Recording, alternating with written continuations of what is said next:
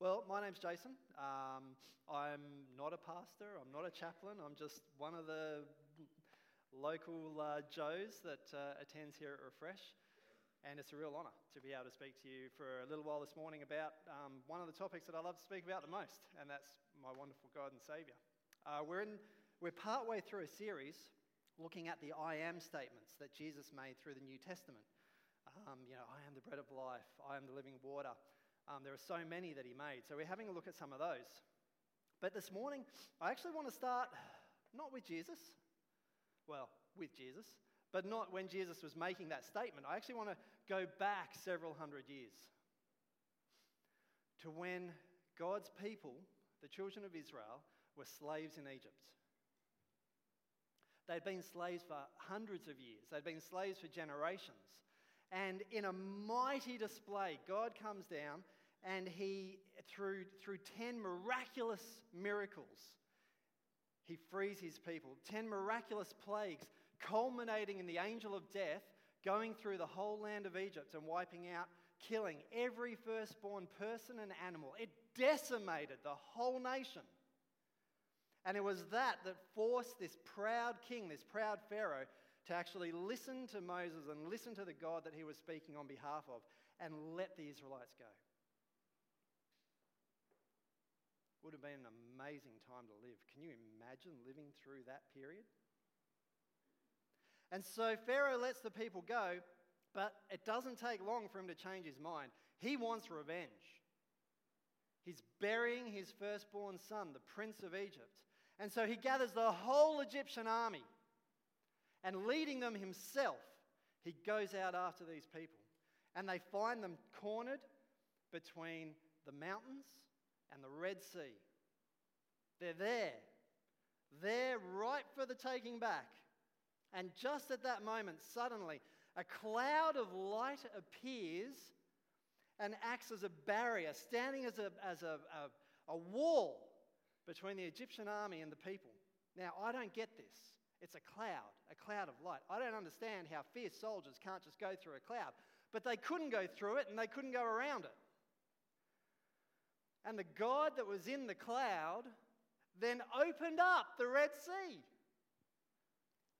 And his people walked through on dry land while he stood there as a cloud of light, a barrier holding back the Egyptian army. The Bible says that this pillar of light went with them every day that they were in the wilderness. The Bible actually says that the Lord went before them in a pillar of cloud by day to lead them on their way, and a pillar of fire by night to give them light.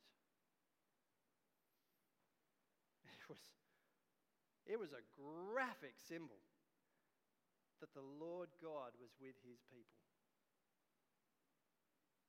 An amazing symbol. No one could miss the symbol. There it was, every day. And that pillar of light and fire gave them shelter from the hot sun, gave them shade during the day. It gave them warmth and light during those bitter cold desert nights.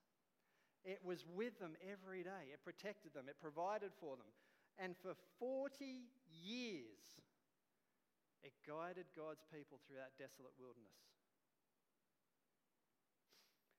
And God spoke to Moses and gave him some special instructions about that pillar of fire, that pillar of light. God gave Moses a special feast, a special celebration, so that they could always remember what God had done for them in the wilderness, so that they could pass that knowledge on from father to son through the generations, so that it would never be forgotten. That pillar of light, that pillar of fire that led them for a whole generation, or 2 generations, 40 years. And by the turn of the millennium, when Jesus was walking on this earth, that festival, the festival of tents, or the festival of booths, it's sometimes called, or the festival of tabernacles, the Feast of Tabernacles, was still being remembered. And by the time that Jesus was living on the world, it was one of 3 big festivals in the Jewish calendar. It was one of 3 big pilgrimage festivals where all the people of Israel would descend on the city of Jerusalem for this festival. Can you imagine that? And not just that, out of all the big feasts, most people know about the Passover feast, when they celebrated that the angel of death passed over their homes. But this feast, the Feast of Tabernacles, the Feast of Tents, this was an amazing celebration. It happened at the time of year just after a major harvest. So all the people were happy. The work was done. The harvest was in. They were praising God for his bountiful blessings throughout the year. And this feast comes along where they're praising God for providing and protecting and leading them through the wilderness for 40 years. It was an amazing feast. Everyone would come to Jerusalem. Friends that hadn't seen each other for the year were reunited. Family members who hadn't seen each other for a long time were reunited. And they would do something really special. They would go out and they would get these special branches and palm fronds, and they would make booths. They would make tents. For 7 days that the ceremony went on, the celebrations, the party went on for the whole week, 8 days more likely. They would actually live, not in their homes, in tents. In booths, in man-made structures that reminded them of what it was like living in the wilderness. They would eat in these booths. They would sleep in these booths. The Feast of Tabernacles or the Feast of Tents. And for me, when I think about what would that have been like, you know what I think of? Big camp. Anyone who's been to Big Camp or Watson Park, how good is that? A whole week of praising God and celebrating and catching up with friends and living in tents. Man, did you know we celebrate the Feast of Tabernacles? Well, not quite, but you know what I mean. It was big camp all over again. And you know what? In this feast, there were some special things that occurred that had special meaning and were really amazing in their symbolism as well. And one in particular that I want to focus on this morning. At the end of the first day of the feast, the temple became gloriously illuminated. Picture this if you can. 4 gigantic candelabras were set up in the courtyard of the women. This was the courtyard where everyone could go. Men, women, children, anyone Jewish, anyone who had professed Judaism, they could all come in here. There was a massive courtyard out the front of the temple. These 4 massive candelabras were set up in the courtyard, 75 feet tall. And at the top of them, each of the 4 would break out into 4 arms. And at the top of each of these arms would be a massive golden dish. And into these dishes, every day, some poor priest had to climb up a rickety ladder, 75 feet in the air, and pour in 40 litres of oil. 40 litres. I was trying to, I don't like climbing up a ladder to the roof 2 stories high, let alone 75 feet tall, right? They would fill these things with 40 litres of fire, and then it would be ignited. And for 7 nights, these things would burn. Now, don't forget, the temple was made of gold and white marble. So the flames would dance off the walls and off the floor and it would just illuminate the whole place. And don't forget, we're talking about a time where there's no electricity, there's no light switches. There's no staying up after dark and going out and having friends round for movies or anything like that. But when the sun set, you lived by a little candle or oil lantern, or possibly the fire that was used for cooking. That was it. But for 7 days of the week, in this amazing celebration, the whole temple courtyard just shone. And don't forget that the temple sat on the top of the hill overlooking the whole of Jerusalem. The whole of Jerusalem was illuminated by these candelabras. Can you imagine what that looked like to a Jew living in that first century? It was an amazing celebration. And not just that, but all the priest musicians would come out every evening. And they would play their harps and their lyres and their trumpets and their cymbals and their drums. They'd play music. The temple choir would sing, and all the people would pile into this courtyard. And they would dance before the Lord, and they would sing praises to the Lord. It was an amazing celebration every night for 7 days.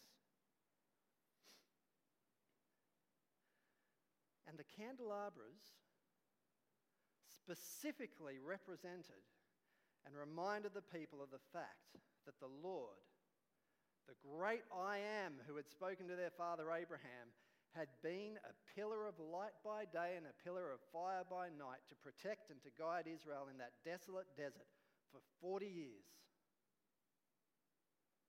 He was their light. What an amazing symbol of God. So Jesus comes to the festival, the Feast of Tabernacles, soon before his crucifixion. The Jews are after him. People have been warning him not to go. He sort of snuck into Jerusalem. He didn't teach or speak or do anything for the first half of the festival. But towards the end of the festival, Jesus, the Bible tells us in John 8, was teaching in the courtyard of the women, where these candelabras were set up. Perhaps standing right next to one of those great lanterns.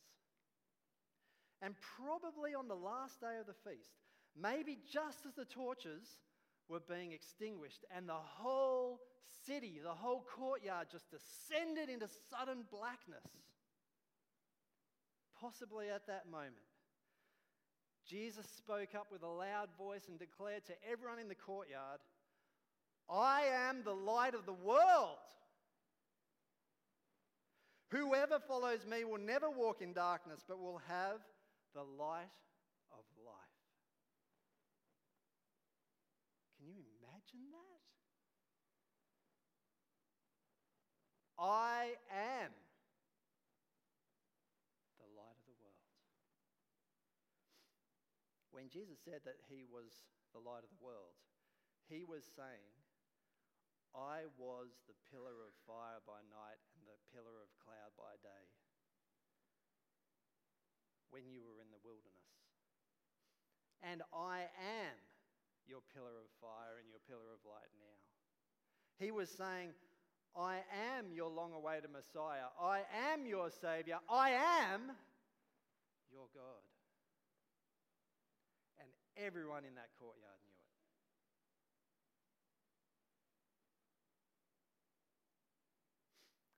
Well, the Bible has hundreds of references to light and dark. God's first recorded words were, let there be light. The Bible talks about the fact that God is light and Satan is the prince of darkness. The fact that sin is hidden by darkness and light exposes it. About the fact that we are born into darkness and at our baptism we are reborn into light. It uses so much imagery of darkness and light. And when Jesus said, I am the light of the world, whoever follows me will never walk in darkness, but will have the light of life, he was saying, I can brighten your life in ways that you haven't even imagined yet. If you will only follow me. Well, if I were to try to list the benefits that I've experienced from following Jesus in my life, we'd be here all week, man. We'd be here longer than that. Jesus can brighten our lives in ways that we haven't even imagined yet. But if we think about it specifically in the context of the pillar of fire and the pillar of light and what Jesus was talking about when he said, I am the light of the world, there are a few things that really stand out. First of all, his presence. That pillar hovered over the tabernacle in the wilderness for 40 years, and it showed everyone that their God was with them. I can't begin to fathom all the times that the children of Israel doubted God and went away from God and rebelled from God as they went through that 40-year journey. I don't get it. It was there. They could see it. And Jesus in the Gospel of John says, if anyone loves me and keeps my word, my Father will love him, and we will come to him and we will make our home with you. That pillar of fire, Jesus Christ, he wants to be present in your life. He's standing there knocking, waiting to be let in. And then that pillar of fire provided amazing protection. You think about it. It stood as a barrier between the Egyptian army, sure, but for 40 years it shaded them. It gave them heat. It protected them from things like, you might remember there was a story where snakes came in and invaded the camp when the children of Israel asked God to leave them for a while. His protection left. It was protecting them from snakes. It was protecting them from all sorts of things. It was providing them, with all manner of protection and shelter. And in the same way, Jesus is our protection today. No matter what you're coming up against, whether it's challenges at work, whether it's problems at home, whether it's little day-to-day things, just protection in life, Jesus provides amazing protection. And then,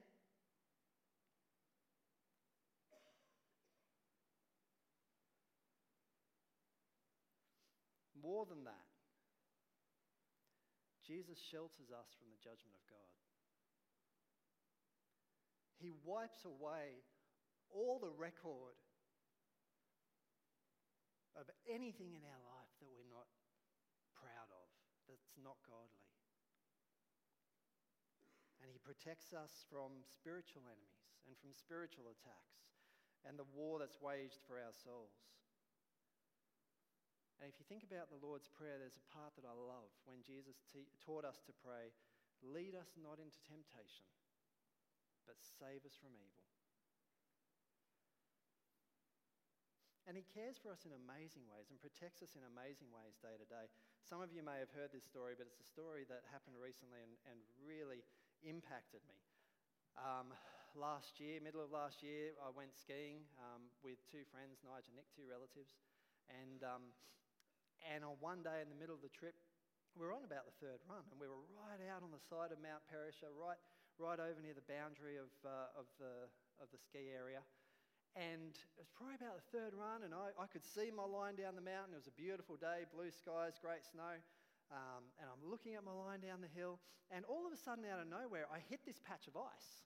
And I kind of lost my balance, and I got caught unaware, and I spun out a little bit, and I had to kind of jump and try to not fall over and correct myself. And I ended up stopping, and I looked back up. I couldn't see the ice. I'm looking up, it's just all snow. I don't know what happened, but it was just weird. And I remember looking at it and thinking, wow, that was bizarre. And I looked back down where I needed to go, and I was quite a bit off kind of course of where I had to go just because of what had happened. And as I started to push off, I looked down as I pushed off, and I saw something fluoro green under the snow, buried about this far under the snow. And I reached down and I picked it up, and there was a car key with a little green tag attached to the key ring. And I looked at it and I thought, wow, like this is our second or whatever, third run of the day. Like it's so early in the day, but someone's already lost their car key. I thought, can you imagine for that poor sucker? They're going to go through the whole day not realising what strife they're in. They're going to get to the end of the day. They're going to get to their car. They're going to put all their gear down. They're going to go to their pocket to get out their key and go, what do I do now? What if I haven't brought a spare key? Finding a key in Perisher Blue Cow at the end of the day when people have been skiing and covering it and who knows what, it's worse than finding a needle in a haystack. And I was thinking this through, and I was thinking, man, I don't know whether this person's a Christian or not. I don't know if they're a believer in God or not. I don't know if their first instinct when they realise they've lost this key is going to pray to God and go, oh God, please, if there is any way you can work this out, please. And I thought, before they even realise, before they even ask, he's answered. That's amazing protection. And in Isaiah, it's exactly that text. Before they call, I will answer. While they are still speaking, I will hear. And I started skiing down the mountain with a key. I put it in my pocket, made sure I zipped the pocket up really well. And I'm skiing down the mountain, and I'm praying, I'm thinking, I'm going over this, and I'm just going, wow, God, this is just amazing what you're doing. And I'm just so glad for this lesson that you're showing me. So I got down to the bottom, and there's a line, and Nigel had been waiting for me, and we get down, we get in line, and I start telling Nigel what had happened. I said, this is amazing. You think about it. And I was telling him the God thing and all the rest of it. And this lady behind us in line pipes in. And she goes, oh, look, I'm sorry. I couldn't help overhearing. Wow, that's amazing. And you're believers. And you're talking about that. And it just got me thinking about it. And the person in front of us turned around when she had got involved. And we had this nice little Bible study going on in the ski line. It was great. And up we went. Nigel, we were going up the T-bar, and Nigel says to me, oh, look, we'll do a couple more runs and we'll head over to one of the bigger sort of spots where there's staff and so on. We'll hand it in and whatever, that's fine. So we did a couple more runs, and we're standing about 2 or 3 runs later in line, and we're about to get on the chairlift, and I just happened to notice that one of Nigel's pockets was open, and I said to Nigel, "Oh, hey mate, your zip's undone. Just do that up in case anything falls out." And he goes, "Oh yeah, no worries." And he reaches into his pocket and he says, "Hey mate, show me that key." It was our key. It was our key. Now, what are the odds? God protects us in amazing ways, in the big things, in the little things, because he's present and he takes an interest because he loves us so much. Well,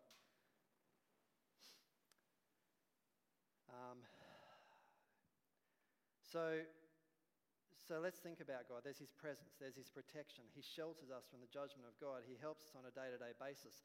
Then there's his provision. You think about that cloud of fire and light in the desert. It provided them water out of rocks. It provided them bread from heaven in the form of manna. It provided everything they needed. The children, when they were walking through for 40 days, the children of Israel, their shoes did not wear thin, their clothes did not wear thin. That presence of God just sustained them and provided for them in every way. And Jesus teaches us to pray, "Give us this day our daily bread." God still provides for us today. And he doesn't say, "Give us mountains of wealth that we can store in big barns behind our house so that we can get greedy and lazy." He doesn't say that. He says, "Give us this day our daily bread." And he promises to provide for us. And then you think back to that pillar of cloud and fire. It guided the people for 40 years. That cloud guided Israel through the harsh, untracked wilderness all the way to the promised land. And Jesus guides us through the wilderness of this world to our promised land, heaven. So when Jesus stood up in that courtyard and said, "I am the light of the world," he was saying so much. How do we respond to that statement? Well, when we choose to follow Jesus and walk in his light, it makes a huge difference in our lives. The Apostle Paul says, "For you were once darkness, but now you are light in the Lord. So live as children of the light." And that's in Ephesians. And I want you to note something. He doesn't say you were in darkness and now you are in light. He says you were darkness, but now you are light. Letting Jesus' light into our life causes a dramatic transformation in our life. It really does. In the Bible, salvation is never spoken of as a trivial matter. Those who are saved by faith in Christ are not merely improved. They're not somehow augmented. It's not a matter of just sprinkling a little bit of Jesus into our life. No. We are radically transformed. Radically transformed. Dialing up Jesus' light in our life causes a radical transformation in both who we are and how we live. It does. Are you ready for that? Are you living that? Are you experiencing that? Or, if not, then I can guarantee you that Jesus is calling you right now to a deeper relationship with him. I can guarantee you. If you don't feel that big, amazing transformation, if you don't see him working in your life, he's calling you to that now, today, right now. That's what he wants for each one of us. You know, when Jesus stood up and made those statements, there were many people who believed what he said and whose lives were transformed. But there were also people who started challenging him and questioning him and throwing all these objections towards him. And there are generally two reasons why people choose to question and reject Jesus. First of all, Jesus actually explained one of those reasons when he said that some people choose to live in spiritual darkness, and they love living in spiritual darkness because their deeds aren't in line with God, and those deeds can be hidden in the darkness. That's the first reason why people generally reject Jesus. But then there's a second reason. You see, people can't see without the light. And when you live in darkness, you can't understand what you've never seen. And you don't even realise that you're in the darkness, and you don't even realise what you're missing out on. I have never wanted glasses. I don't know, it's just me. And probably about, I'm guessing 6 to 9 months ago, I went for a regular eye check. And we're going through all the bits and pieces, and I'm looking at the chart, and I'm reading out the letters, and the doctors saying, yep, great, and going on to different things and all the rest of it. And he's got this thing on my head, and he's dropping different bits and pieces in, glass in, and all the rest of it. You know the drill if you've ever had one. And I'm thinking, this is great. I'm not going to need glasses for ages. I can see everything. It all looks clear. I'm reading everything out. He's saying it's all good. And then all of a sudden, he says, right, I want you to read that line, and I do. And he goes, right, I want you to read it again. And he pushes a button, and these 2 bits of glass drop in front of my eyes, and all of a sudden, the letters are crystal clear. And I'm like, hang on. And I said to him, get rid of them. Get them up. And he did, and everything went fuzzy. And in that instance, I realised that what my brain had thought was clear was actually quite fuzzy. And I'd never even realised. And I actually sat there. I did this probably about 3 times. The guy must have thought I was mad. I go, drop it back in. Take it out. Drop it in. Take it out. Wow. Apparently I hadn't had an eye test for a little bit longer than a year, and my eyes had deteriorated quite a bit in about the 3 years that I hadn't had a test. But it's the same with people who are living in spiritual darkness. They don't know. They don't see. When I think about my community, my neighbours, my friends, my work colleagues, I can think of so many individuals who just don't know. People who are living in spiritual darkness and they've just got no idea on what they're missing out on. No idea of the blessings and the light that they're missing out on. And that's why Jesus tells us that we need to let our lights shine. That we need to let our lights shine. He says in Matthew, "You are the light of the world. A town built on a hill cannot be hidden. Neither do people light a lamp and then put it under a bowl. Instead, they put it up on a stand so that it gives light to everyone in the house. And in exactly the same way, let your light shine before others, that they may see your good deeds and glorify your Father in heaven." You know what? Essentially, Jesus is saying, you're a torch. You're a torch. You're God's torch. And every day when we get up in the morning, we need to make decisions that determine how we're going to shine. And there's a few things that you need to think about. See that? You're a torch. You're God's torch. And there are a number of things that you need to think about on a daily basis, every morning when we get up, every evening when we go to bed, the way we live our life. Every day we're thinking, you know what? I'm God's torch. This is me. And the first thing we need to think about is this. We need to decide what kind of torch we're going to be. Because we can be a torch like this, and I'll tell you what, it's all right, I've camped with this torch. And when it's pitch black and you shine the torch around, it's not bad. So we can be a torch like this, but instead of being a torch like this,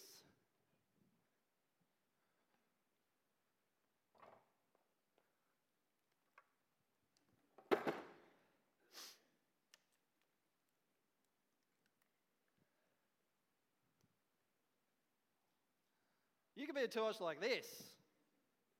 You see what I mean? Yeah, you see that? Everyone? Yeah, you like that? Now that's a torch. So the first thing we need to think about is we need to think about what sort of torch we're going to be. David said, "Your word is a lamp to my feet and a light to my path." And you know what? If you want to be a torch like this, you're still a torch. But if you want to be a torch like this, the difference is that you're not relying on your puny little battery contained within yourself to generate your light. No, you're plugged in to a much greater source of power. And that's what makes all the difference as to what sort of light you're going to be. David says that your word is a light to my feet and a light to my path. How often do you spend quality time with Jesus? Like, we talk about this and you hear this, and this isn't new, so I'm not going to go on about it, but I'll tell you this. If you're not plugged in, if you're not charged, not once a day, I'm talking every moment of your day. Every time you have a break in your day, you're connecting, you're just touching base. Hey God, how's everything going? Is there anything you want me to do? Is there anything I need to know? How you doing? Like every morning you're spending time in His Word, or every evening, or whatever works for you. You're connecting, you're recharging. It's got to happen if you want to be a bright light for Him. How often do you let His Holy Spirit lead you and guide you? How often do you just spend time out from the busy day and just talk to God? Just talk to that Spirit that is living within you.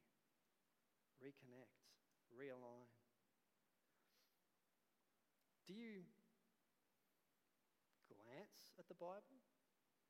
Do you read the Bible? Or do you study the Bible? Makes a difference. Do you memorize His promises to you in the Bible? Man, these things are like your daily ammunition against the devil's attacks. Promises like, I can do all things through Christ who strengthens me. You hit a roadblock in your day, there's a promise you can claim on. What about promises like the Lord goes before you and will be with you? He will never leave you or forsake you. So do not be afraid. Do not be discouraged. Have you ever been discouraged in your day? This last week, did you ever get discouraged? There's a promise you can claim. Just like that pillar of fire and cloud going before the people in the wilderness, this says, your God goes before you. What about this one? My peace I leave with you. My peace I give to you. Don't let your hearts be troubled. Don't be afraid. Who's ever felt anxious?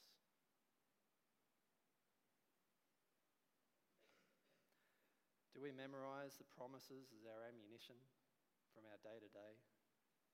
There's a book, I probably shouldn't promote it too hard because it was actually written by a relative of mine, but a book called Lingering Lights down in the Adventist Book Centre if you want to get it there. It's only a few dollars. I read it on a return flight to Sydney. It's not a heavy read, but it is a good book about how to get more out of the Bible. If you're interested in getting more out of God's Word, His living Word, maybe take a look at that, or look at other resources and see how you can get into it. And if you struggle with making the time or understanding or knowing what to read, then ask Him.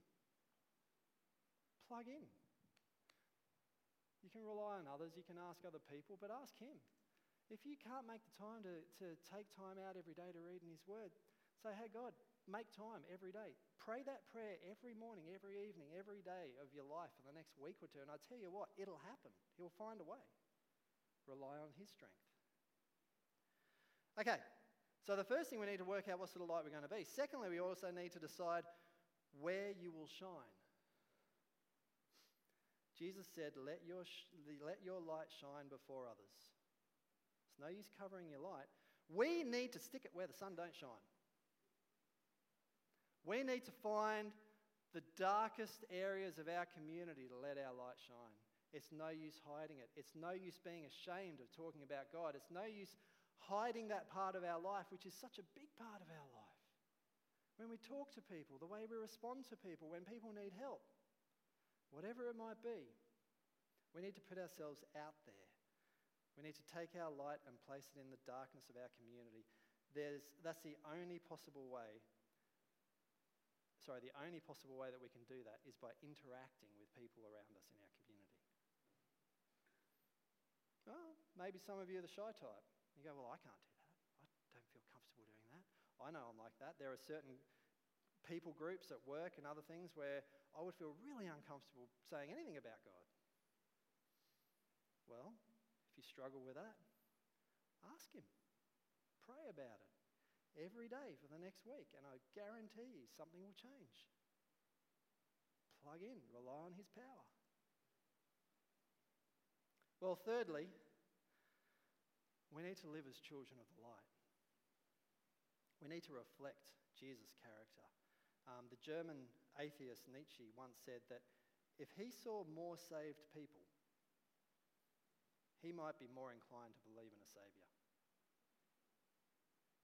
That's a pretty profound statement when you think about it. Christians who don't reflect the character of Jesus have a definite credibility gap. I'm sorry, that's the truth. If I told you how great my mechanic was, but my car was belching black smoke and sounded like a baby's rattle, I guarantee you would not trust my mechanic no matter what I said, right? And it's the same with how we live our lives. What good does it do to tell people how great our Saviour is if they can't see Jesus' light in us? His love, his compassion, his forgiveness, his care, his patience, his peace, his joy, his strength, his hope. If they're not seeing those things in us, what's the point? But when people see the power of God at work in us, they will see the great Saviour. And finally, we need to decide what we're going to do with our torch.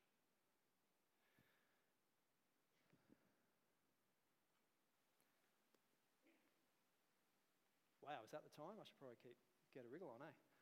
But look around, what's that? There's a flag. There's an aircon, thank goodness, little green running man. What's up here? Water bottle. You guys are looking where I shine the light, right? And what we need to do is this.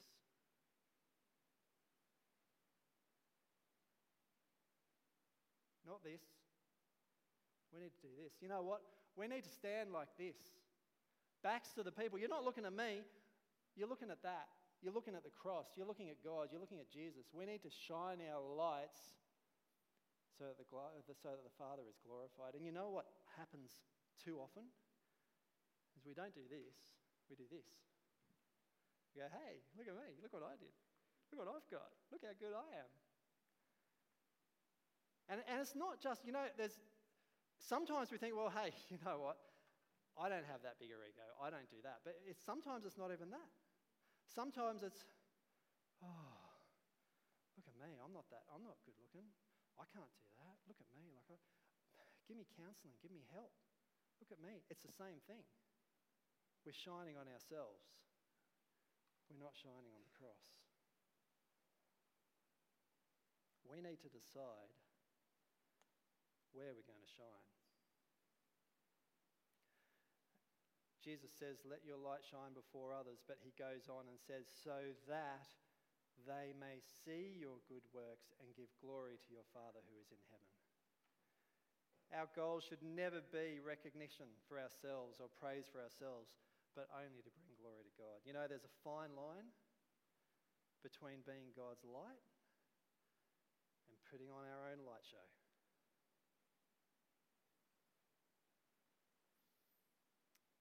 And pride's one of those things that we all struggle with. And we need to ask God as well to help us overcome that. And we need to shine for him. When Jesus spoke those words so many years ago in the temple courtyard and stood up before the people and said, I am the light of the world. Whoever follows me will never walk in darkness but have the light of life. Jesus was saying that he wants to be a mighty pillar of fire and light in your life. That's what's available. He was saying that he wants to be present, that he wants to protect, that he wants to provide, that he wants to guide and lead, that he wants you to walk in his light, and he wants his light to be in you and to radiate out of you so that you can be a light to the lives of those around you.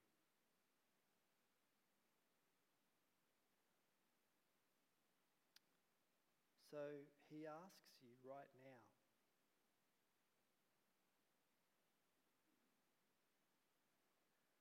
how are you going to make sure that your light is bright this week? What's your plan? How are you going to plug in and recharge? And he asks you right now, who are you going to shine on? What's their name?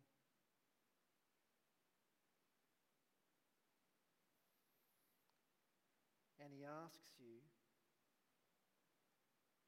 how are you going to shine in a way that shines back on the cross? Let's pray.